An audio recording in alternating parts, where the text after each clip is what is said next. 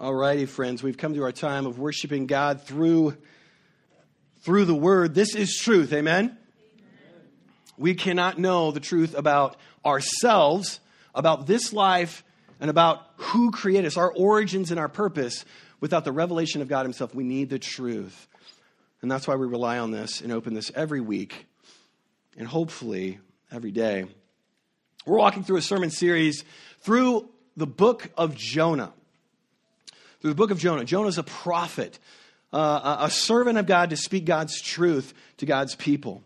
We're going to be, in Jonah chapter 2 is going to be the focus, but we're actually going to read chapters 1 and 2 this morning, just to bring us up to speed, because the context is so important. So if you don't have a Bible or a Bible app, you can go ahead and open those. If you do have a Bible or a Bible app. If you don't have a Bible, we have these underneath the chairs in front of you. We also have them in Spanish there. And these Bibles here are on page 526. You may have to take out a magnifying glass, but page 526 here in the Bible underneath your pew there. So, who knows what big event we're celebrating on October 31st? Who knows? Got any kids? Henry. Halloween? Whoa, it was a trick question. It's not Halloween. Julie. Reformation Day. Did any of you guys know it's Reformation Day? Right? We know everybody celebrate that and post it on their Facebook page and Instagram. Reformation Day. And some people are like, what are we talking about? What kind of weirdness is it? Welcome to Grace Community. No, I'm joking. Reformation Day. 500 years ago, in 1517, there was a gentleman by the name of Martin Luther. And on that day, on October 31st, 1517, 500 years ago, he nailed something to the wall called these 95 Theses. It's just these 95 conclusions from God's Word that were revolutionary at that time. Absolutely changed not just what God was doing in churches, but changed the Western world. It changed God's movement everywhere. We wouldn't be Martin Luther 500 years ago. But this story of Martin Luther posting, it's like going on Facebook and Instagram, and he made this just absolutely controversial post about this is what the God's Word says, and what the church is doing and what the governments are doing are all wrong. This lit up Europe. Thousands of shares and stuff like that. Before this happened, Martin Luther was just an incredibly intelligent guy. He was set to become a lawyer. And while he was traveling one day, it was during a rainstorm, he got struck by lightning. Talk about a bad day. And while he was in the shock and recovery, he was allowed to live. He had one of those moments of like, some of you have had maybe some near-death experiences, and it's this common response of like, Lord, you let me live. I'm going to give you whatever. We make promises of commitment and things like that during these times where we feel like God's given us a second chance. I'm obligated to do something. And he says, God, you let me live. I'm going to become a monk. I'm going to become a monk.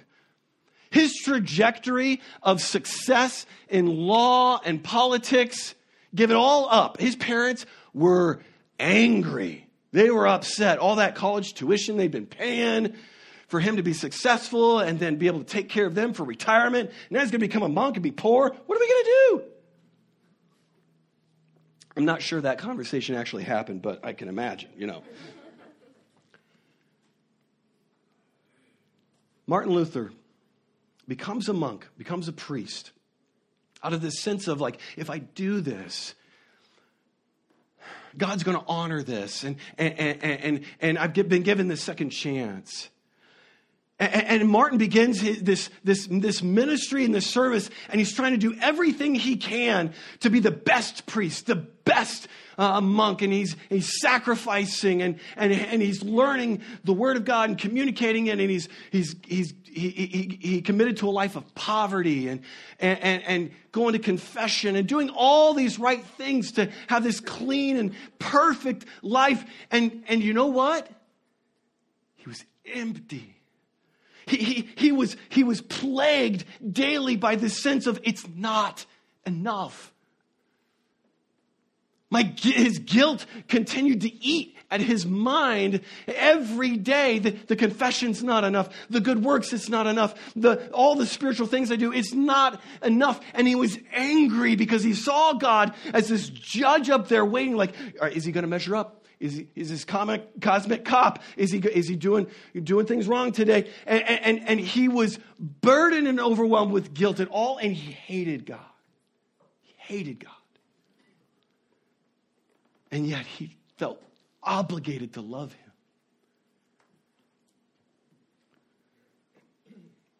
Martin Luther, what changed Martin Luther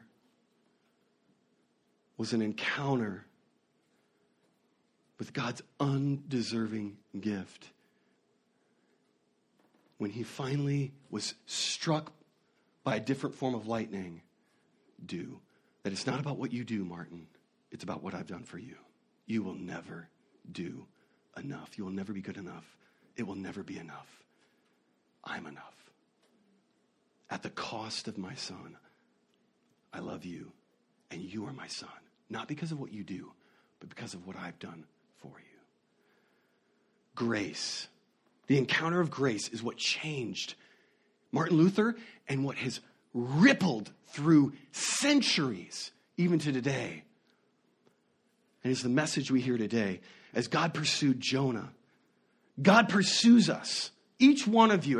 And he's pursuing you right now as you're sitting here listening, whether in this room or online. God is pursuing you with his grace, his undeserved love and kindness and forgiveness. With that said, turn with me to Jonah. Chapters 1 through 2. And I can already tell here, friends, we might be a little bit long this morning. Bear with me. Pray for the Lord to give me brevity. I love the whistle out there. Thanks, Andy Hessman. I'm calling you out. All right, here we go. Jonah, chapter 1. The word of the Lord came to Jonah, son of Amittai. Get up. Go to the city of Nineveh and preach against it, because their evil has come up before me. Jonah got up to flee to Tarshish from the Lord's presence. He went down to Joppa and found a ship going to Tarshish. He paid the fare and went down into it to go with them to Tarshish from the Lord's presence. But the Lord threw a great wind onto the sea, and such a great storm arose on the sea that the ship threatened to break apart. The sailors were afraid, and each cried out to his God. They threw the ship's cargo into the sea to lighten the load. Meanwhile, Jonah had gone down into the lowest part of the vessel and stretched out and fallen into a deep sleep. The captain approached him. He said, "What are you doing? Sound asleep. Get up, call on your God. Maybe this God will consider us and we won't perish." "Come on," the sailors said to each other. "Let's cast lots." Like rolling dice. Then we'll know who is to blame for this trouble we're in. So they cast lots, and the lots singled out Jonah.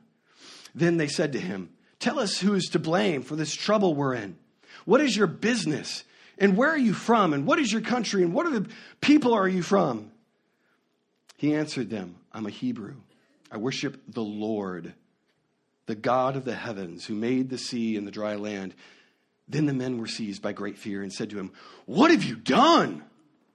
The men knew he was fleeing from the Lord's presence because he told them. So they said to him, "What should we do to you so that the sea will calm down for us?" For the sea was getting worse and worse. And he answered them, "Pick me up, throw me into the sea so that it will calm down for you. For I know that I'm to blame for this great storm that is against you." Nevertheless, the men rowed hard to get back to dry land, but they couldn't because the sea was raging against them more and more. So they called out to the Lord, "Please, don't let us perish because of this man's life. Don't charge us with his innocent blood. For you, Lord, have done just as you pleased." Then they picked up Jonah and threw him into the sea, and the sea stopped its raging. The men were seized by great fear of the Lord, and they offered a sacrifice to the Lord and made vows. The Lord appointed a great fish to swallow Jonah. And Jonah was in the belly of the fish 3 days and 3 nights. Jonah prayed to the Lord his God from the belly of the fish. I called to the Lord in my distress, and he answered me. I cried out for help from deep inside Sheol. You heard my voice. When you threw me into the depths, into the hearts of the seas, the current overcame me. All your breakers and the billows swept over me. And I said, I've been banished from your sight. Yet I will look once more toward your holy temple. The water engulfed me up to the neck. The watery depths overcame me. Seaweed was wrapped around my head. I sank to the foundations of the mountains. The earth's gates shut behind me forever. Then you raised my life from the pit. Lord, my God. As my life was fading away, I remembered the Lord, and my prayer came to you, to your holy temple. Those who cherish worthless idols abandon their faithful love. But as for me, I will sacrifice to you with a voice of thanksgiving. I will fulfill what I have vowed. Salvation belongs to the Lord. Then the Lord commanded the fish, and it vomited Jonah onto dry land. Let's pray, friends. Holy Spirit, we ask for you to open our hearts, Lord, to learn from Jonah and to what you did and how you revealed yourself and encountered Jonah. Lord Jesus, we need that encounter today. And Lord God, we need our hearts and our minds open to how you are already pursuing us even now. To get our attention, to draw us back to you, to awaken our souls just like you did Jonah. Holy Spirit, soften our hearts to receive your work. And Holy Spirit, come on me, your sinful, broken servant, to communicate your word, Lord Jesus. And let me be changed because of this truth, Jesus. In your name we pray. Amen. As we begin here, as you've heard in the reading of the story of Jonah here, God gave Jonah an instruction, and Jonah, in response, he's a prophet of God. He's God's servant. He knows he gives correction and confrontation and rebuke to all of God's people, and he knows what happens if people don't obey God. He's given an instruction to take God's news of repentance to the nation of Nineveh, to the town of Nineveh, the nation of Assyria. It's like going to Hamas, like Israelites going to Hamas to take the good news of the gospel there. And Jonah says, heck no. He completely, in full rebellion, disobeys God. And what does it say here? He flees the presence of God. In complete rebellion. This is equivalent, friends. You just think of the dishonor, the offensiveness of what Jonah is doing is giving God the middle finger. You think of how offensive that is, that gesture. Like, I know who you are, and I don't care. I'm doing my way.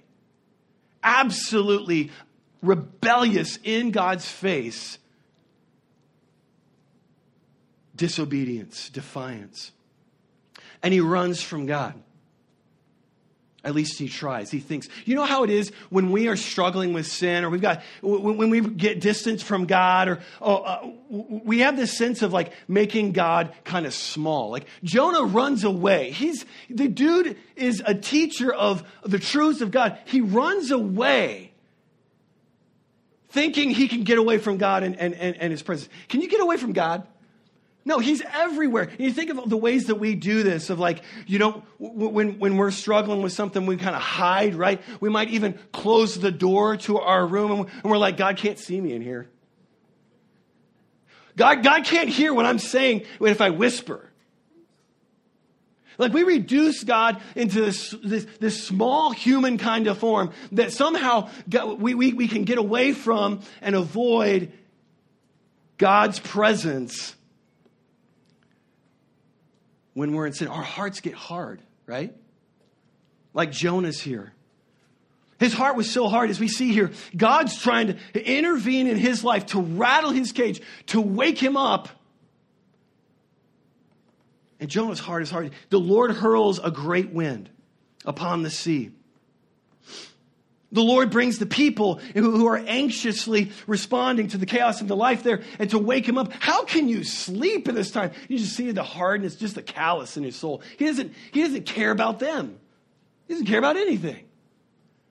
When we begin to let sin into our lives and our hearts, whatever it may be, whether it's lies or pride or some kind of sexual lust or whether it's greed, when we begin to let things into our hearts and our life, we begin to get hard and numb to God. And we don't care about what he says, but then we start to not care about others, right?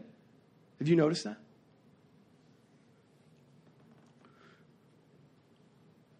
Jonah deserves God's wrath. He deserves God's judgment. He's openly rebellious against him, and God pursuing him through these physical circumstances, he's trying to get his attention.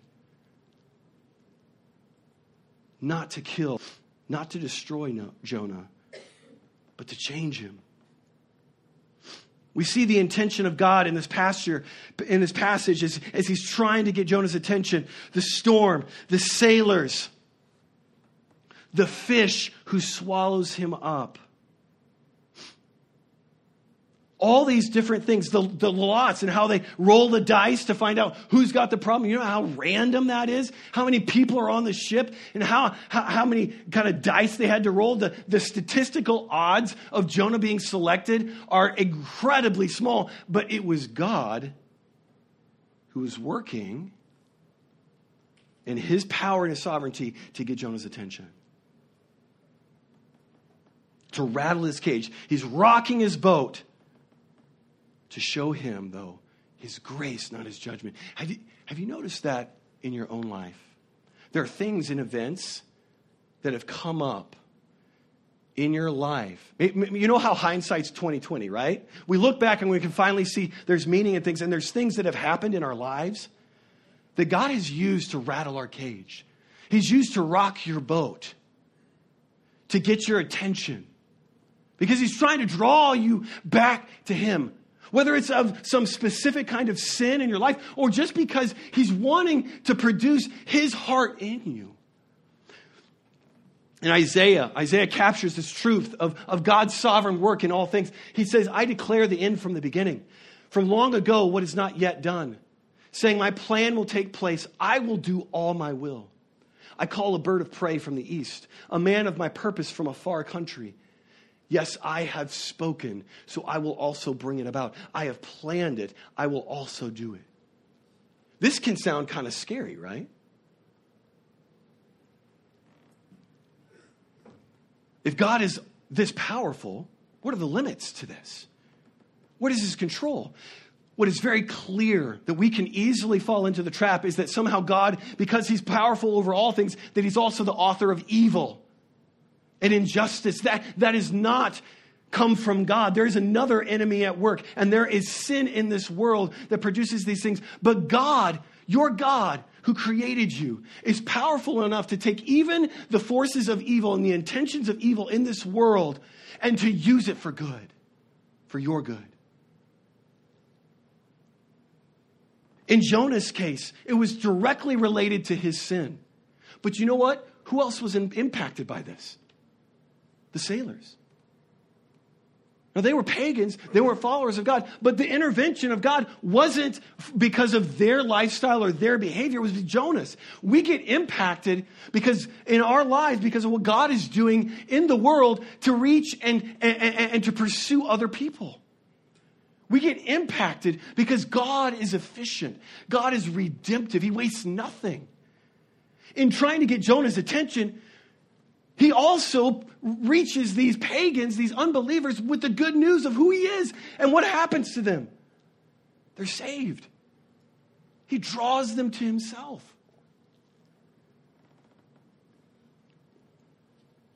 God may be rocking your boat in various ways, whether it's through sickness, through accidents. It can even be through blessing. Unexpected blessing to rock your boat and rattle your cage, to say, I'm here, I see you, I'm working. It may be through different conflict. God putting annoying people in your lives. Whoa. Take them away, Jesus. Failure, financial difficulty, success, different kind of trouble to get your attention out of love. The author of Hebrews explains this. Have you forgotten the exhortation that addresses you as sons? My son, do not take the Lord's discipline lightly or lose heart when you are reproved by him. For the Lord disciplines the one he loves and punishes every son he receives. Endure suffering as discipline. God is dealing with you as sons or daughters. For what son or daughter is there that a father does not discipline? Now, there's two different things here. When he talks about punishment is a direct result of he's trying to address sin in our lives. But discipline, we have oftentimes misunderstood the whole concept of discipline, that it happens because we've done something wrong.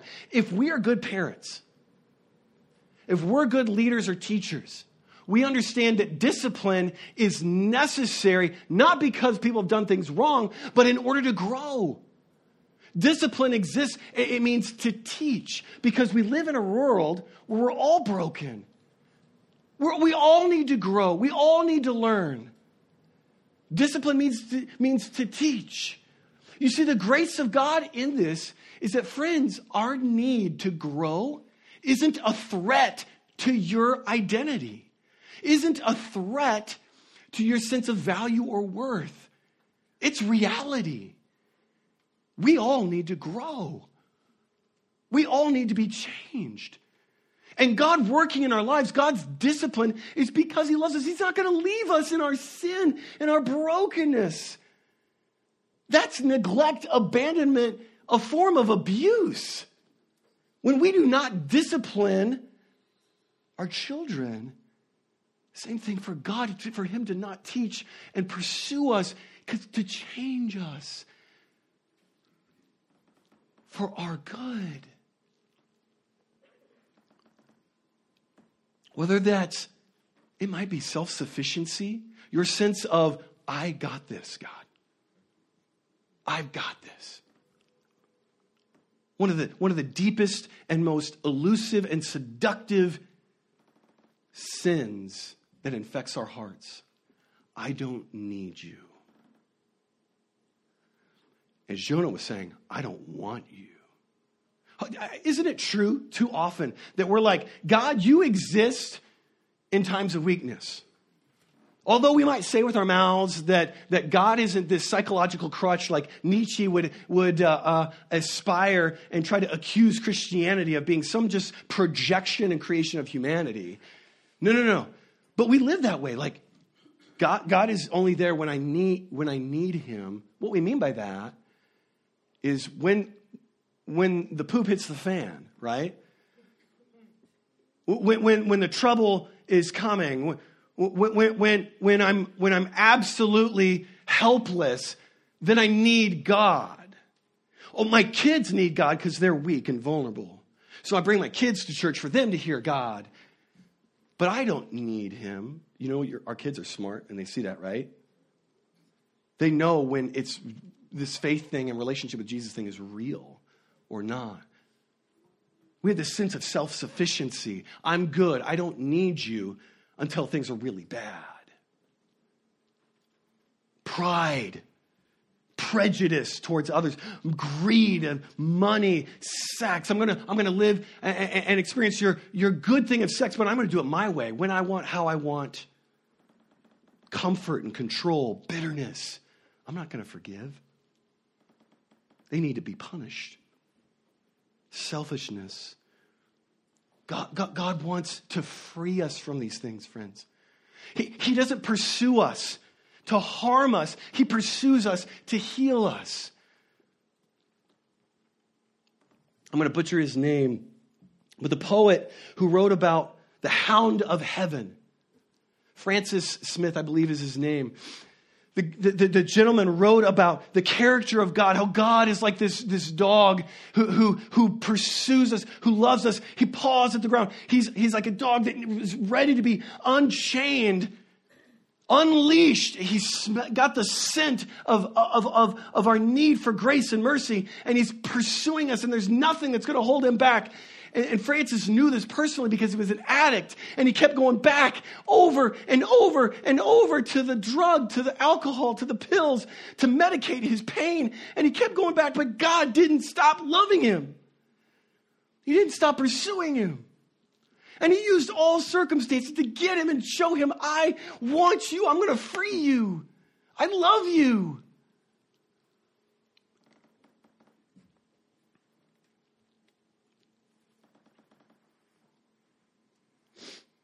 How is God pursuing you? It may be in subtle ways. It may not be dramatic like Martin Luther or Jonah, Francis. How's God pursuing you? To show you his love, to set you free, to heal you, to make you more, to be loving, kind, and patient, generous, good, gentle, faithful, to have self-control, to live in the power of the Spirit. How is God pursuing you? What is he trying to produce in you? He's saying, I've got more for you. Trust me. It's good. Trust me. Jonah had this rock bottom moment, as Ryan mentioned last week. They threw him overboard.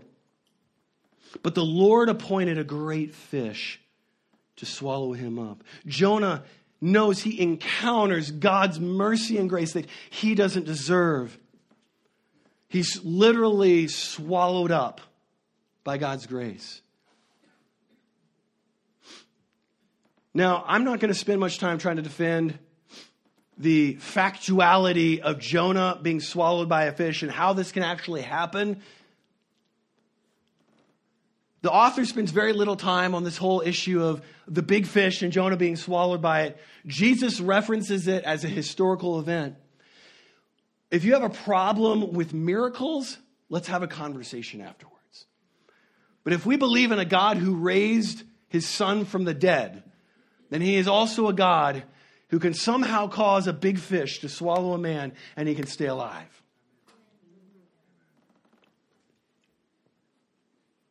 Jonah, swallowed by the fish. Somehow in there, I can't even imagine. You imagine all the gunk and yuck and nastiness that's inside this fish. Can you imagine the smell? What's going on? I don't like the smell of dead fish outside of a fish. Can you imagine what it's like being inside this fish? And somehow, he's got oxygen and he knows, I don't know what's going on here, but I'm alive. I should be dead right now. I should be physically dead because I'm in the sea and I'm drowning. I should be dead, but also I deserve God's judgment. I know what I've done against God. I deserve his judgment. I should be dead, and he's not. And so you can imagine, even in the dank, yucky, gross, slimy, disgusting, vomit-inducing innards of a fish, he starts singing a worship song. I mean, he makes his own. He explains his own story of brokenness. I've called out to the Lord in my distress. Out of the belly, what a play on words, out of the belly of Sheol. Meaning, this word Sheol is this sense of, this is the place that people, when they die, was this holding place until they go to hell. He knew what kind of judgment he deserved. And he knew God's sovereignty in the situation he was working. You cast me into the deep.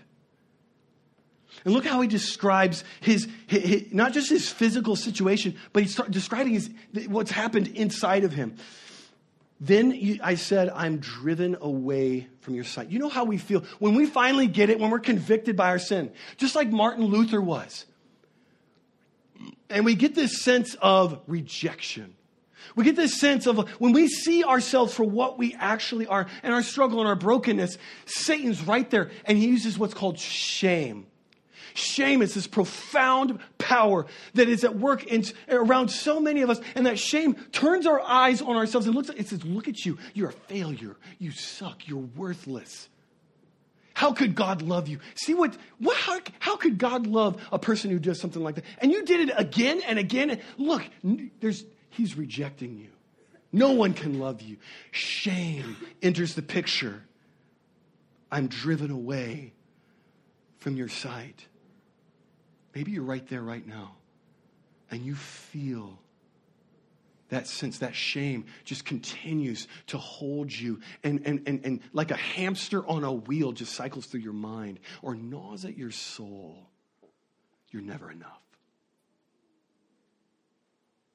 I know what you've done. Others may not know, but I know. God will never accept you. Martin Luther, his attempt to medicate that was, I'm going to be religious. I'm going to go to church. I'm going to become a monk, a priest. Like, hey, God's got to love that, right? And then I'm going to go like well above and beyond. He prayed more than others prayed. He was fasting. I mean, the dude was like skinny and life of poverty. I'm going to reject having any kind of creature come. Like, God's got to love that, right? Yet his soul was still infected with shame. He couldn't get away. Nothing was enough. He describes further, the waters close over me. They take over my life. The deep surrounds me. You get the sense of bondage, right? You see, when we're in this place where we have not encountered the grace of Jesus and we're trying to fix ourselves, we find that even our efforts to fix ourselves leave us stuck, and we go through this merry-go-round. We're going in a circle. We see the same places over and over. We get a little bit of relief, and then we end up at the bottom again, struggling, failing. We can't get out. And then the shame is right there again, right? Look at you. You failed again. Feeling powerless and helpless. What was his response? Rather than him looking to himself, trying to fix himself, trying to heal himself and change himself and make himself good enough for God, he knew he couldn't. He's in a fish. What can you do inside of a fish? He responds.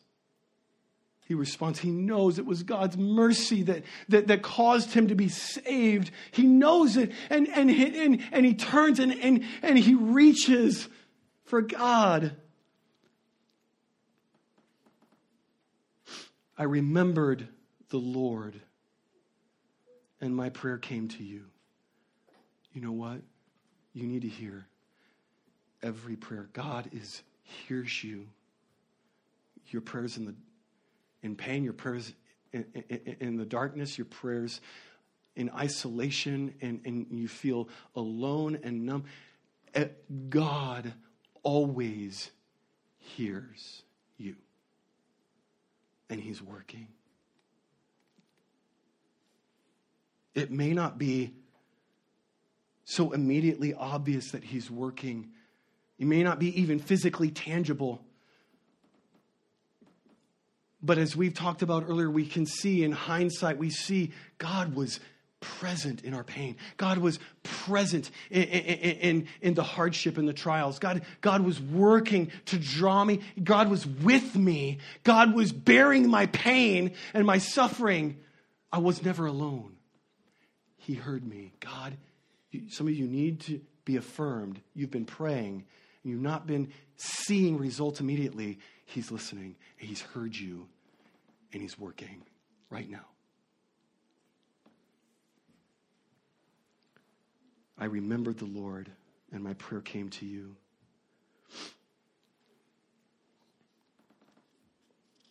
Think of the song. Some of you may know this if you've grown up in the church. It's a popular hymn. What wondrous love is this? When I was sinking down. When I was sinking down, oh my soul, when I was sinking down beneath God's righteous frown, Christ laid aside his crown for my soul. Christ laid aside his crown for my soul. What this hymn is speaking of is the truth that while we are in our brokenness, in our mess, our filth, our need to be healed, our rebellion against God. God didn't wait for you to clean yourself up, to be good enough, to be righteous enough, to be churchy enough. He didn't wait for that. It's in the midst of your brokenness that he pursued you and died for you. Grace is always costly, and Jesus initiated and took it on himself. When you and I are sinking down, we're numb, we're broken, we're calloused, we're in rebellion. He died and he continues to bear for eternity the cross. His body will always bear the marks in his hands and his feet and his side for you. Our sin deserves justice. God is a just God. Grace is costly for all the givers, and it cost God his son. But we see this grace. This is what changes things. This is what changed Jonah. He ends with, "But I, with a voice of thanksgiving, will sacrifice to you. What I have vowed, I will pay." This man goes from pride of, I'm going to have it my way, I'm running away from God, to praise. You are God. You are worthy. Thank you. He goes from a rebellion to rejoicing. What has changed things? It's an encounter with the grace of God. Martin Luther strove and he fought and he sacrificed so much to appease God, and he couldn't.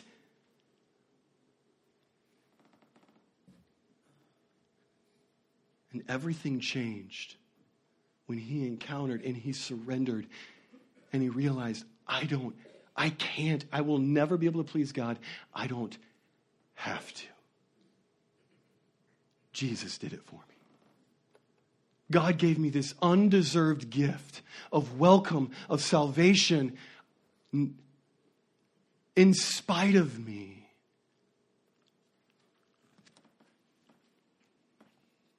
He has done it all.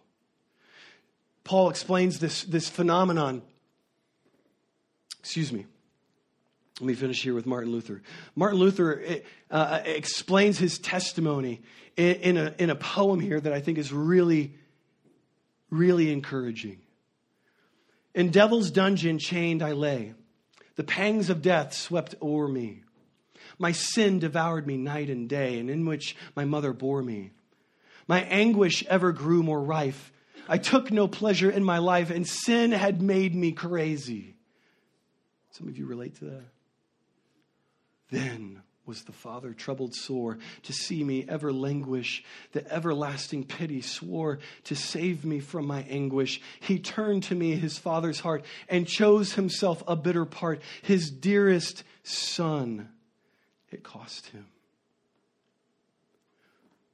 This revolution that happened in Martin Luther, him nailing this what was called the 95 Theses and changing not just the 1500s, but 500 years later, history. What we experience now, the ripple effects of a revolution, was because of his encounter of finding God, Jesus, paid it all.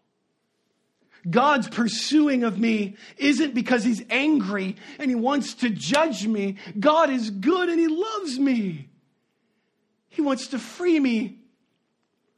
It was grace that changed him. You see, there's something so dramatically different, friends, from when we go from, if I do enough, God, then you'll love me, to I am loved, ridiculously loved, more than I deserve, at infinite expense to Jesus Christ. Therefore, I want to obey. Do you hear the difference? There's something radical when we have encountered, I don't deserve it. He's so good. He's so good to me. I want to give. I want to be free. I want to love others. In Jonah's case, I'll tell these terrorists, these murderous people, about the hope of salvation through the one true God. He was changed because he had encountered grace.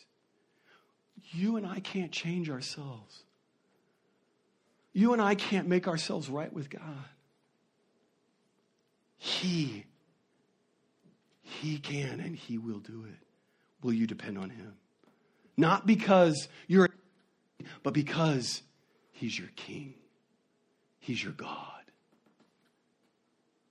Because He loves you. The reason why grace is a fundamental worldview shift is it's a response to being full rather than living on empty, trying and striving to get filled up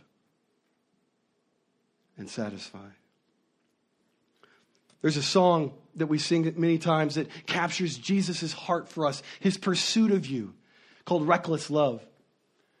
The lyrics are so encouraging. Oh, the overwhelming, never-ending, reckless love of God. Oh, it chases me down, fights till I'm found, leaves the 99. I couldn't earn it, and I don't deserve it. Still, you give yourself away. When I was your foe, you still fought for me. Still, your love fought for me. You have been so, so good to me. When I felt no worth, you paid it all for me. You've been so, so kind to me. Today, friends, let Him catch you. Receive His kindness, receive His love and His goodness, and respond. Martin Luther has a closing quote I want to share. The grace of God is a very great, strong, mighty, and active thing. It does not lie asleep in the soul. Grace hears, grace leads, grace drives, draws, changes, works all in man, and lets itself be distinctly felt and experienced. It is hidden, but its works are evident. Let's get caught by grace today. Amen? Amen. As we conclude, you might take a picture of this slide here. Things to reflect on and process in response. How are you numbing yourself to God's presence and grace to save you, to set you free and to change you? How are you resisting God's grace by trying to save yourself and change yourself? How will you stop running and receive today? I'm going to have the worship team come on forward. Holy Spirit, thank you for pursuing us unrelentingly, Lord, the hound of heaven. Even in rebellion, even when we shake our fists, even when we stiff arm you, even when, Lord, we reject you, you don't let up because you love us. Your kindness to us, the cost of it to Jesus. Lord, let the shame melt away, and as your blood washes us and makes us white as snow, like the snow we see outside. That you don't see our sin, that you see your Son in us. And you call us sons and daughters. You don't linger in anger, waiting to punish us. No, you punished your Son for us. Lord, help us to stop. Stop our striving. Stop our running. Stop looking at ourselves and receive. Look to you. Let you catch us in your love. Let us trust you that you are good when you take these things from us. You take the greed. You take the love. You take all the possessions, Lord God, the things that we trust, the drugs, Lord, you are good and you will heal and you will give us better things. Lord, we come now. In your name we pray. Amen.